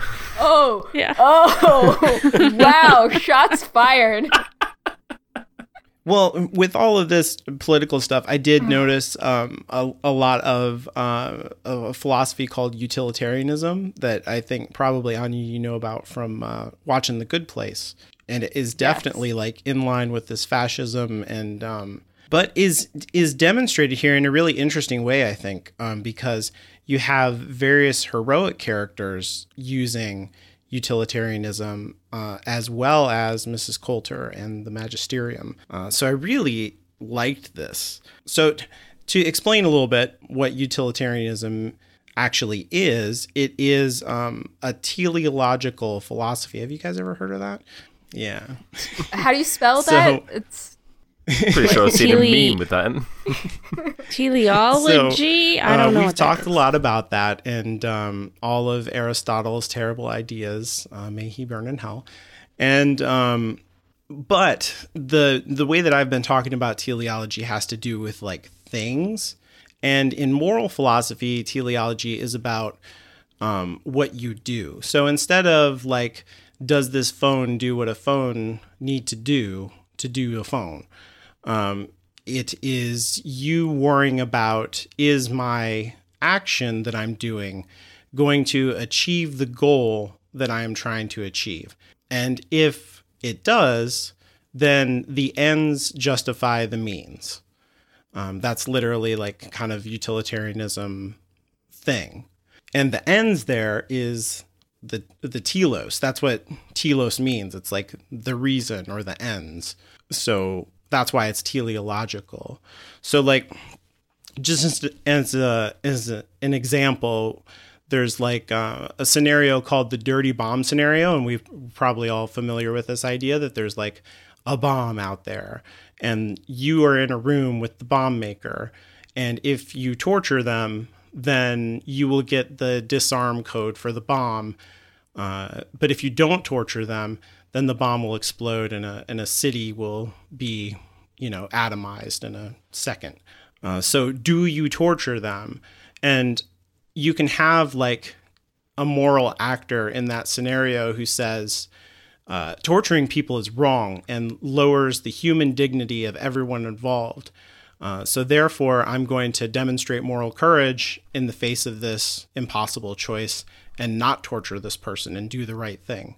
Or you could have somebody who's like a moral coward and says, like, I think I probably should torture this person, but I can't bring myself to do it. Well, the outcome in both of those scenarios is that the bomb goes off. And according to utilitarianism, that means that you did the wrong thing. It doesn't matter if you had moral courage in the face of a choice, or if you were a coward and couldn't do the thing that you thought you were supposed to do. You failed to stop the bomb from going off. And so your actions, teleologically speaking, were bad. So utilitarianism is focused on outcomes instead of following rules or breaking rules, which other moral systems are more concerned with. What if your reaction to having someone be tortured is to bring a small girl child and let her watch it? Yeah. No, that's a good question. So you could have a moral actor in that scenario who is, you start to explain to them, so there's a dirty bomb and the person is already over there because they're sadistic, torturing them. And they're like, the code is 1 2 3 4, 1 2 3 4, please stop. And they're like, yeah, I don't care about that. I'm into torturing people. I'm just saying Lyra would watch the torture and be okay. So it's like, in that case, the sadistic person who enjoys torturing people in front of little girls would, because they stopped the bomb from going off, that would be good. It doesn't matter that they enjoy it. So if you try to stop the bomb going off, you make that moral decision that I will torture this person and I will try to get the codes, and you fail. Utilitarianly, are you better or worse? Are there shades of grey here, or not really? There's about like 4 dozen different kinds of utilitarianism for exactly this reason, because there's like the big origin of like utilitarianism comes from this fellow named Jeremy Bentham, famous Englishman. And he said the greatest good for the greatest number of people. That should be kind of your moral compass. Don't worry about like rules. You need to use your judgment about, is what I'm doing going to help the most people possible? And then do that thing. Well, the thing there is like, the most number of people, that's pretty easy to understand and define. What's the most good? That's much harder. Because that definition changes over time, because maybe you believe that like people burning in an eternal hell because they don't have a knowledge of Jesus Christ is a really bad thing. And so you're completely justified, because your ends are to give them a knowledge of Jesus Christ so that they can have an eternity in heaven and not burn in hell, to invade their country and, take all of their able-bodied men and put them in chains and make them slaves for your country so that you can give them a knowledge of Jesus Christ and they can spend eternity in heaven. Those ends justify the means by which you did that. So what are Lyra's means and ends in this episode? I mean, she lies and tricks people to get Yorick to join their party. So the really easy example here is probably with Lee. She eats all of his bacon. So when we first Unforgivable. That's smart. When we first meet Lee. But understandable. Yeah, absolutely. Yeah. Okay. Unforgivable from Lee's perspective. Sorry. I love how she Batmans out of there. He's like, and she's gone. Yeah. Okay. I think Lee appreciates it anyway. He's like, damn, you got me. Oh, yeah. He's like, she's better at this than I am. She's a real good bacon stealer. When we first meet Lee, he meets like the authority figure in the town, Sisselman, and he immediately steals his pocket watch. And then later in the episode, when he finds out that Yorick doesn't have his armor, he goes back to Sisselman and he very meticulously lays out the legal reasons why he is entitled to the armor. And so what you see there is that Lee is very comfortable operating outside of the law, but also operating inside of the law. And so he's not operating according to any kind of moral code that is defined by a system of rules that say, like, never work with the authorities or always work within the law. He does whatever it takes to get the job done. This actually brought up a question that I had really, really quickly. Was Lee bluffing? Oh, yeah. Or did he know all that stuff? Yeah, he forged that. The law stuff. I think so. Yeah. Sorry, what? I didn't catch your answer. I think he forged that. Like, he did not. The armor is not the Millennium Falcon. He did not lose it in a game of cards. Like, that's not what happened.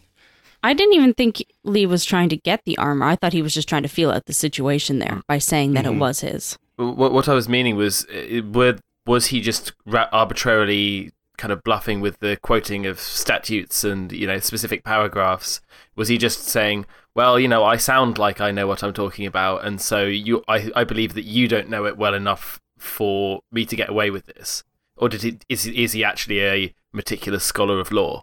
I felt like it was showing off a capability of his, but it could be a total bluff. But I felt like he was, that he knew property law like that well because he's an independent operator and has to he's his own lawyer, basically.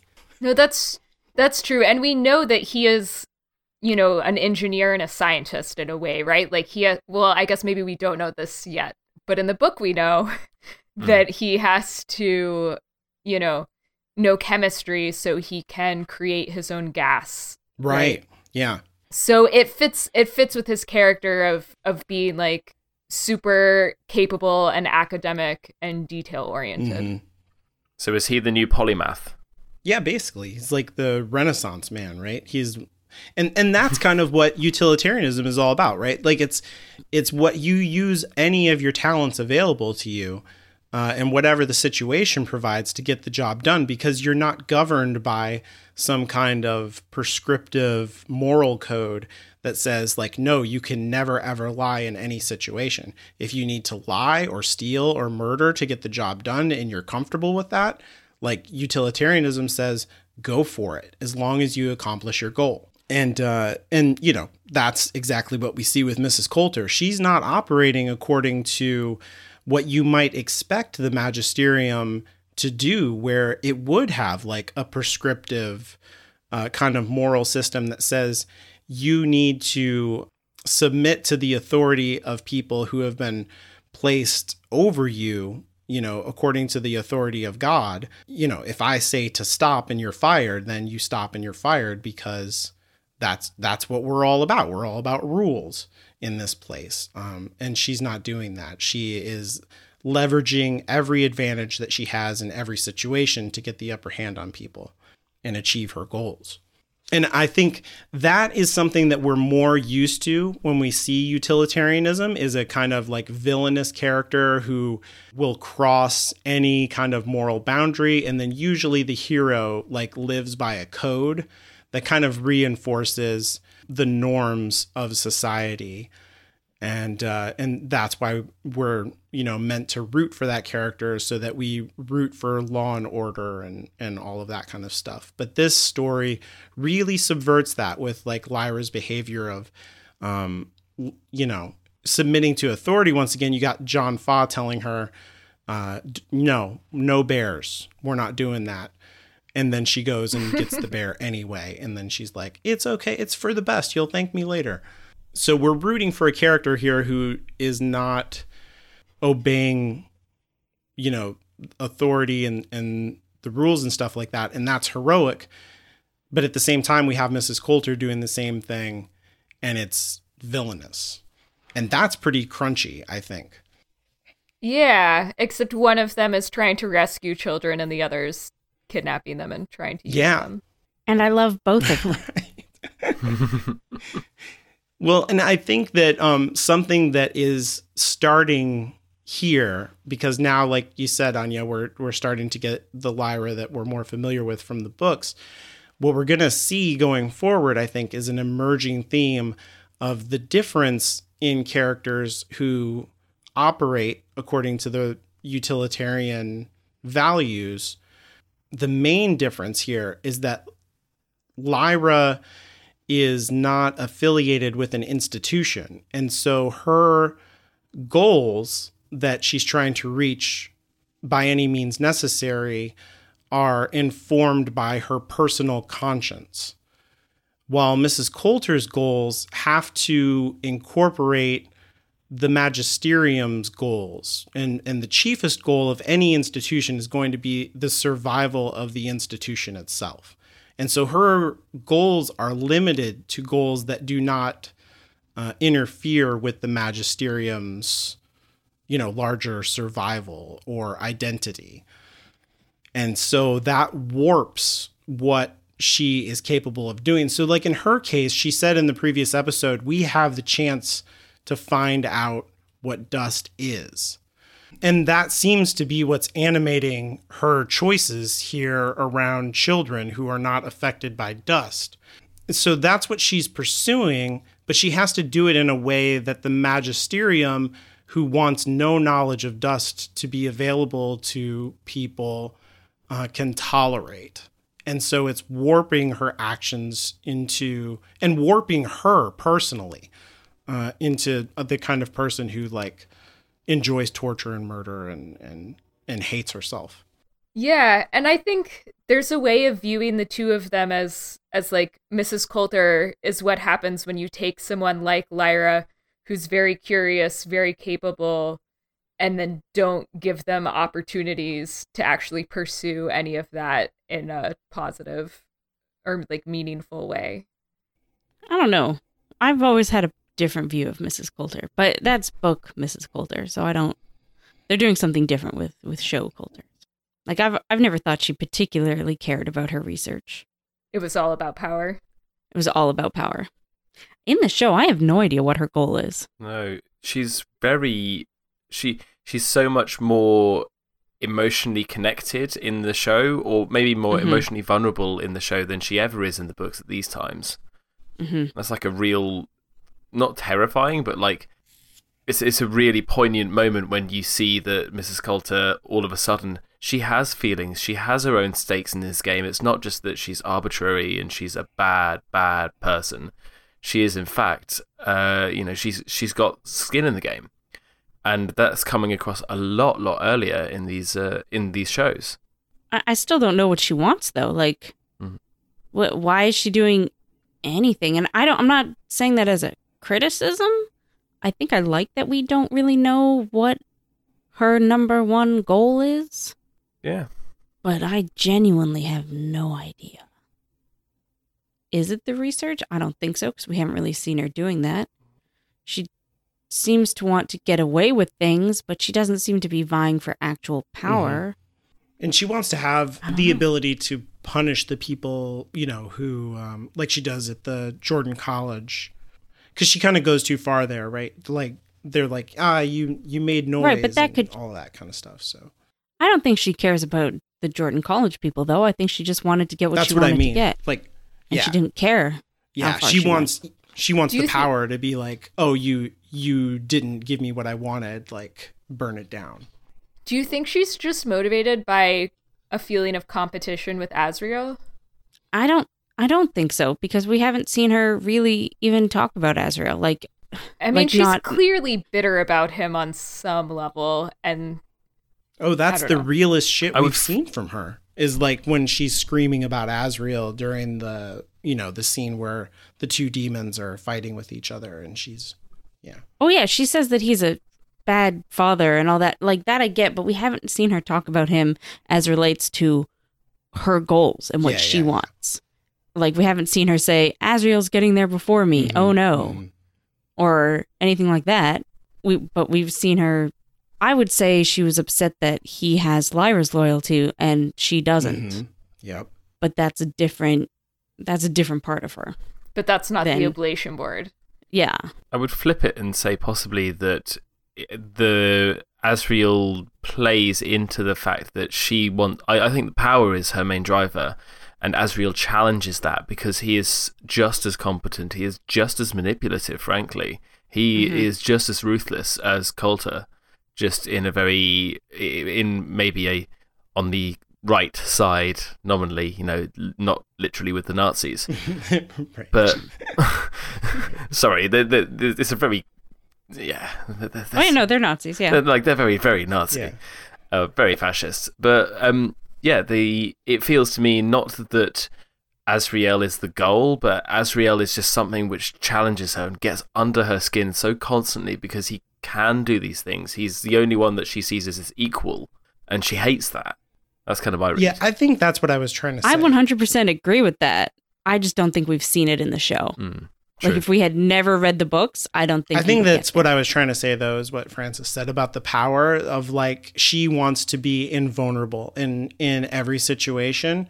And so like when she went to Jordan College and she's like, tell me about the alethiometer, that it was like, no, I'm not, you fucked up, not me. And then she's like, fuck you. And, and messed them up. And then it's the same when the Cardinal's like, you're fired. And then she sits down and is like, yeah, here's why that's not true. So she never wants to be vulnerable. Like even when she's on the way to Yofer, the monkey is like, hey, are we okay? And she's like, I got this. Like, I know exactly what to say and how to say it.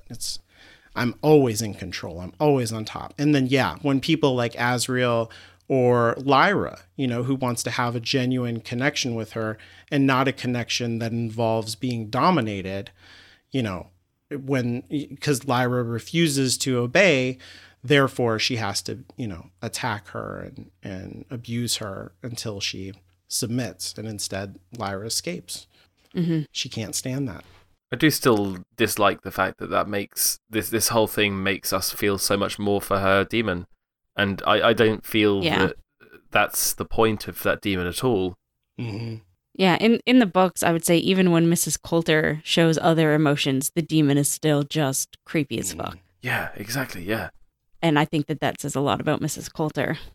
That even when she's like, actually, I do care, her soul is still like, maybe I could just snap this bat in half? Thanks. Right. Yeah. He is the demon inside of her. Yeah. What a crude analogy. Well, I guess we'll just have to see where the TV show goes with her character. Yep. And this version of it. I did want to do another quick Moses connection. Speaking of people who adhere to a code of ethics, a strict code that changes what they want. Like Moses never wants to do what he's supposed to do, and he always submits to the rules that God lays down for him, which, is the point of who Moses is, because he's supposed to be the good example for the Hebrew people, like be like Moses. And Lyra here, being a utilitarian instead of like someone who follows a strict moral code, kind of illustrates that thing that I was talking about last time, Anya. And you were like, what do you mean that she's a girl and he's a guy? Is that what you're saying? And that, she operates, even though she's a heroic moral character, the way that she operates in that morality is like deeply contrasted against someone like Moses, who I feel like the story is appropriating Moses in order to invert his archetype.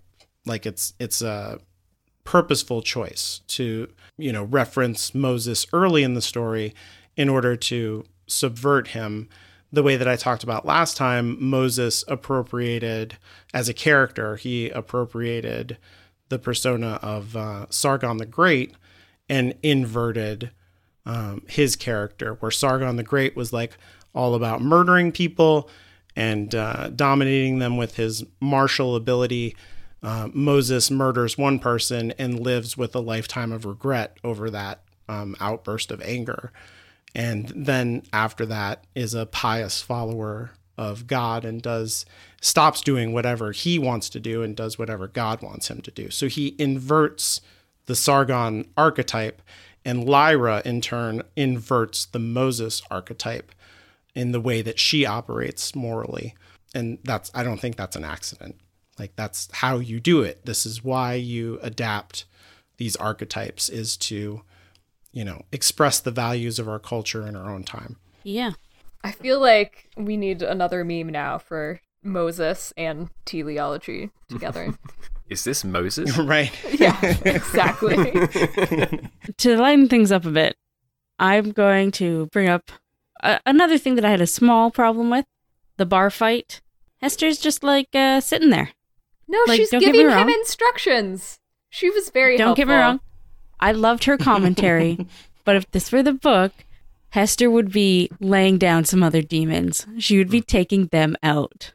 Yeah. And why weren't the other demons attacking her? She was just sitting on the bar, wide open, in plain view. Where were their did demons wonder- anyway? Yeah, I did wonder, yeah. why were the other demons also not providing hilarious and helpful commentary for their humans? You couldn't hear them in their pockets. They just weren't funny. It should have been. It's like WrestleMania, where you have the Spanish announce table and the Russian announce table and the Japanese announce table, just all the demons sitting there with their little microphones, narrating. Just looking at each other like, nah, we're not doing this. Yeah. All the demons were like, "This is stupid. We're just sitting this one out." They're all at a little table with cards of their own, playing demon poker. It's like the dogs around the table. Yeah. That's good. But really, though, they should have been fighting Yeah. too. Yeah, that's true. And I understand that the answer to that is money, but Yes. still. But it would have been such a good spectacle. And then you'd see... It would have been. And then Hester stops being this, Lee's hype man, which she is, but, she's also a formidable fighter in her own right. And Yeah, she has exactly. to be. Which... And also, it brings it back to my whole questions about, can we please study demons? Because in the book, she's, ripped up a bit. Yeah.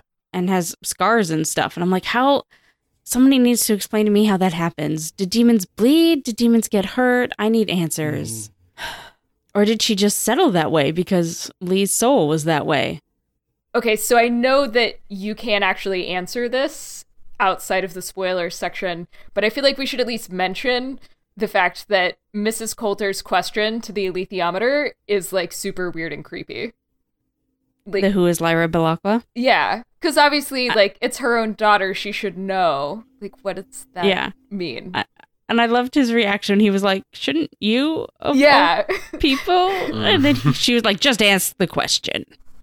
It's not always that I feel like the weird magisterium characters are channeling my reaction as a viewer, but that was one time where it was yep, spot on. Shouldn't you know? I hope we get to hear the answer. I'm very interested to see what the alethiometer says to her. Or says to Frau Pavel, and then, you know. I want to say this thing about that particular character, actually, because we get an implication with his interaction with Lord Boreal that he has some kind of deep, dark secret, his predilections, as Lord Boreal is saying. And it made me think of an episode that we did on Hallowed Ground Storycast about And the Band Played On, which was about the AIDS crisis. It's a nonfiction book made into a movie for HBO, and the AIDS crisis in the 1980s. Reading that book illuminated something to me that I had never thought of before, but it tracks the political side of the crisis in the gay community. And one of the people in the unfolding crisis is closeted, and because he is closeted, he is available for extortion by his political enemies and the people who are allowing the AIDS crisis to blossom to, basically exterminate gay people in America, like intentionally. And so it would be in his own interest and in the, the interest of his constituency and all of this stuff to like oppose what was going on with the Reagan administration. But when they come to him and they're like, if you don't cooperate with us, then we're going to reveal your dirty little secret, then he becomes complicit with their desires. And it felt like Lord Boreal is saying the same thing to the Alethiomestrist, or however you say that. Fra Pavel. Right. And it was like, you're going to give me a freebie or I'm going to tell everybody, what you do. I interpreted that completely differently. It just made me think of that when you are not authentically, like, the reason to come out of the closet, I had always felt like, was to be like authentically yourself. But in a weird way, when you don't have skeletons in your closet, you can't be manipulated. And I mean, like, that's not possible all the time because you might be destroyed for being your authentic self. But, it is an interesting thing. I thought his authentic self was a pedophile. I thought that is also like when I started talking to this whole situation with Christina, she was like, yeah, that guy's a pedophile. And I was like, that's what I thought too. I think especially with the whole like religious organization wearing that outfit, like that's the implication. I got to admit, my immediate thing was, oh, he's gay. Mm-hmm. Really? Yeah, but that's an interesting that all three women thought he was a pedophile and the two dudes thought he was gay. Oh no, I also thought he was a pedophile. Oh, okay. I thought he was. I just thought it was both, and it was kind of just being like, you're generally, people don't like these sorts of things, but it almost felt to me like they weren't really making a distinction. They didn't really care what it was. They just cared that it had power. Mm-hmm. I didn't believe that anyone actually cared that he was doing bad things until they needed to. No, I don't think anybody cared either. I thought that they were going for the sort of a subtle nod to how, in recent years, actual priests have been discovered to be very abusing children. In the way that's what this story is about. Is a religious institution victimizing children, and if you're gonna do that, you should do it. And I think that to bring this theme into the story is good. Victimize children? No, you're like, if you're going to... Wait, do it right. Sure? I mean, good. No, but if you're going to put that in the story, just come out and say it. No. Like, I like that they're bringing this theme into it. And that is not present necessarily in the book. But, like, if you're going to criticize the Catholic Church you're going to say, like, this story is about victimizing children, like, bring that element into it that is a real part of a lot of people's lives. Yeah.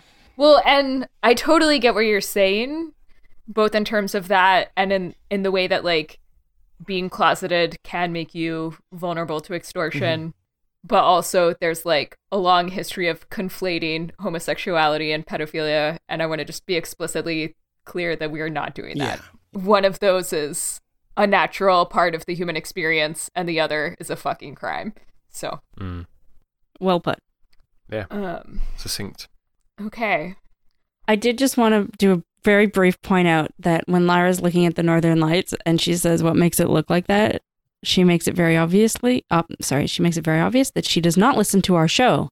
Oh, yeah. So we have gone in depth why the Northern Lights are the way they are. And she should get on that. Yeah. Wait, so... Absolutely. With these magnetic hats on the Earth, are there any... That is a reference to an earlier stupid thing that I said. No, he knows. Noted. Oh, okay. But have you looked at the stitching on these magnetic hats? Oh, I see what you're saying. Not yet. That's like down the line. Okay, noted. Earth hats are later after I solve this Lyra hat problem. Sorry, I couldn't help myself. No, that's fair. Okay, so that's it for today. Next time we'll be talking about episode 5, The Lost Boy, which is spelled the same way in American and British English. If you'd like to avoid spoilers, then it's time to say goodbye. And if you The like Lost Buoy would be a very different episode. Why is this buoy here? 45 minutes of just an ocean camera. Hope you don't get seasick. If you like our show, please take some time and leave us a rating and a review on Apple Podcasts. I'm Anya, and you can follow me on Twitter at StrangelyLiteral. That's strangely, then LITERL. I'm Caitlin, and you can follow me on Twitter at InferiorCaitlin. And I'm Francis, and you can follow me on Twitter at Francis Windram. That is WINDRAM. All right, and thanks so much for being on the show, Francis. This was great. Yeah, it's been an absolute pleasure, guys. I've really, really enjoyed myself. You can follow the show on Twitter at MOTPod. So you can live tweet on Monday nights, HBO 9 Eastern Standard Time. Need more than 280 characters to speak your mind? Send your emails to contact@hallowedgroundmedia.com. And now we're going to talk about some spoilers. Everyone's special! Okay, so I know I've talked about the goose a lot, but I did also just want to say that they cut out his whole exposition about other worlds and things to Lyra, which I guess we don't really need since they decided to just show us the other worlds. But I feel like they're cutting out a lot of the sciencey aspects of the book, and I miss it. And also, Lyra doesn't know it now. Yeah. Which is, I mean, she's seen the other world through the Northern Lights, but I guess that's not the same thing. I mean, she could have just eaten something funny, like some bad rye bread. Like, just saying. Like, if you see a city in the clouds, you're not gonna think there's a city up there. You're gonna think I'm going mad. Yeah. So I guess it's not that important, really, and also they could work it in later when we do meet Serafina. Yeah, that's what I expect. Yeah. But do we know who has been cast as Serafina? Oh yeah, she looks great. There's pictures. I think I retweeted that whenever it came out. Do I remember her name off the top of my head? No. She's like a waifish lady. She looks good. Looks like a cool costume and stuff. And then when they went to see the Witch Council did not discuss Lyra's destiny with Barter Quorum. I noticed that too. I love that guy. He's always good in everything. He did a great job, but yeah, it was weird they left that out. Yeah, he was really good. I liked him. Just in the books, slight spoiler for book 3, like Lyra overheard that, and you don't find out until book 3. But she overheard them talking about her. Oh, so and what she had to knew do. Her destiny. Oh, that she knew that she would have to betray somebody. Was that the? No, not the betrayal. I don't think they talk about that. I don't remember. He doesn't give anything away. There's so many prophecies. I just can't keep them all straight. But they talk about her having to bring about the end of destiny or whatever it was. Oh, yeah, that one. Okay. And she does overhear that. Again, it's not that big of a deal because I don't think it would change any of the decisions that she makes in book 3, but just things that they changed. And then, the who is Lyra question from Mrs. Coulter is very interesting because that doesn't really come up for her until book 2. And then she tortures some witches for that answer. So, I don't know what. I'm very intrigued to see what the Alethiometer says about who is Lyra. I thought that did. That, like, independent. It didn't have anything to do with Mrs. Coulter. I thought the Alethiometrist did come out and say, like, this is what's up. Yeah, well, we don't meet Frau Pavel in the books until book 3. Yeah, that's right. So I feel like in the books it is said that all the other alethiometers have been destroyed. Like they say that in book 1, and then you don't find out until book 3 that is a lie either, or at that point people are going through worlds willy-nilly. So either they found one in a different world. But definitely not a retcon. So yeah. Yeah, it's been a long time. It's been almost like 20 years. So it's interesting, like the things that I do remember and that I don't. I remember one of the Magisterium guys talking about what the answer to that question is, and it's interesting. But yeah, the Magisterium does have to know, because otherwise they don't send the assassin after her. Oh God, yeah, you're right. There's some things they're gonna have to kind of paste together in some manner.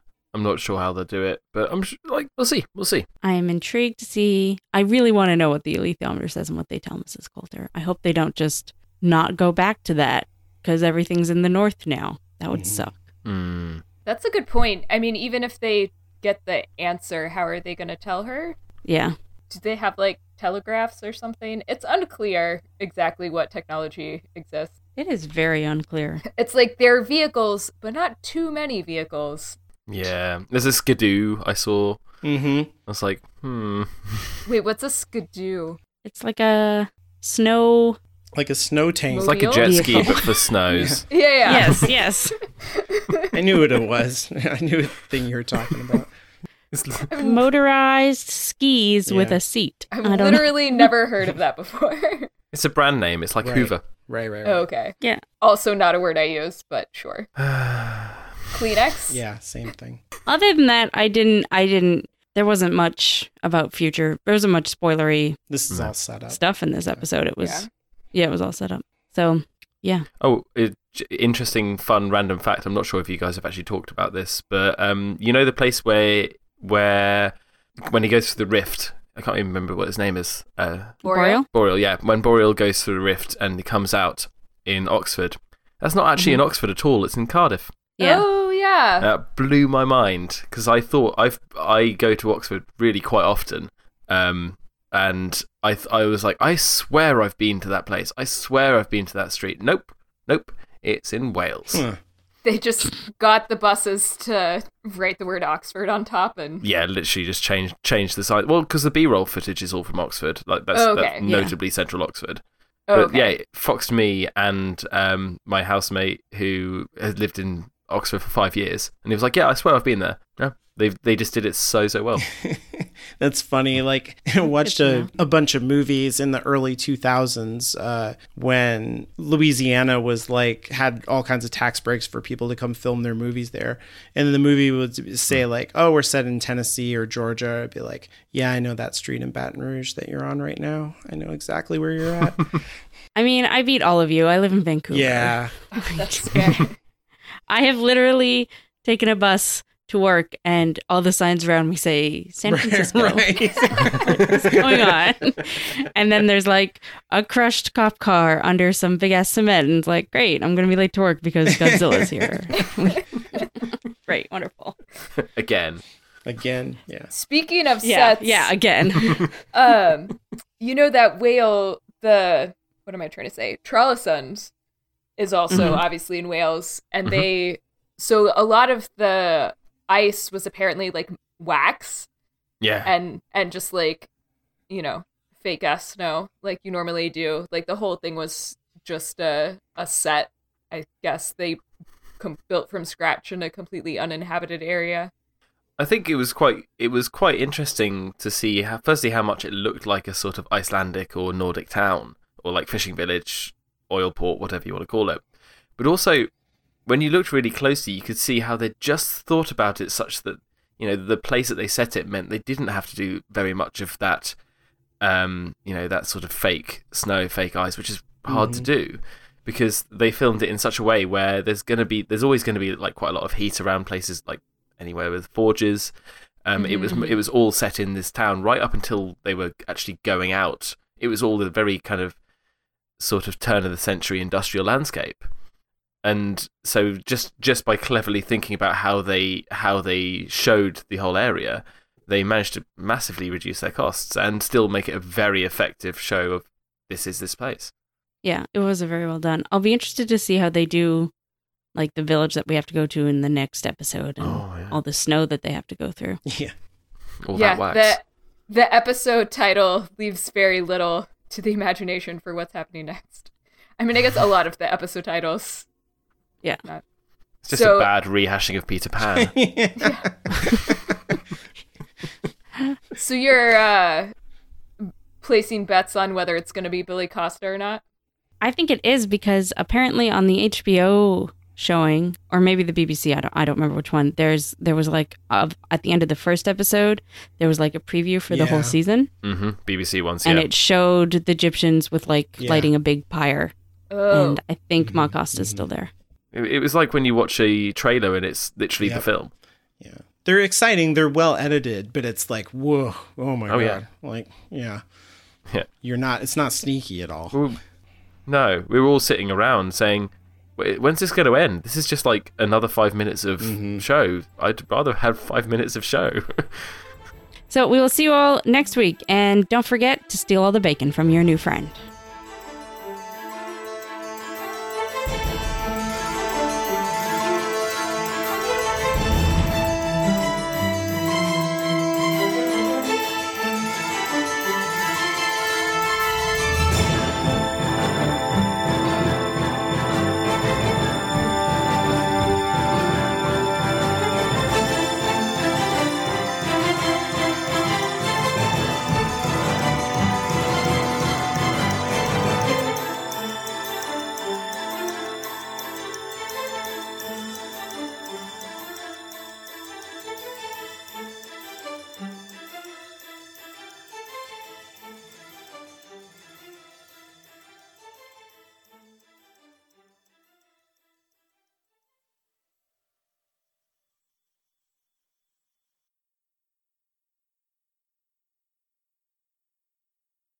Men died to not spell it that way. I mean, not... Whatever. That's what it was about. The stupid use. Yeah, sometimes I think Pullman, who gets a lot of questions about how demons work when he's writing these things, is just like, well, let's just really fuck with them. Yeah, I agree with that.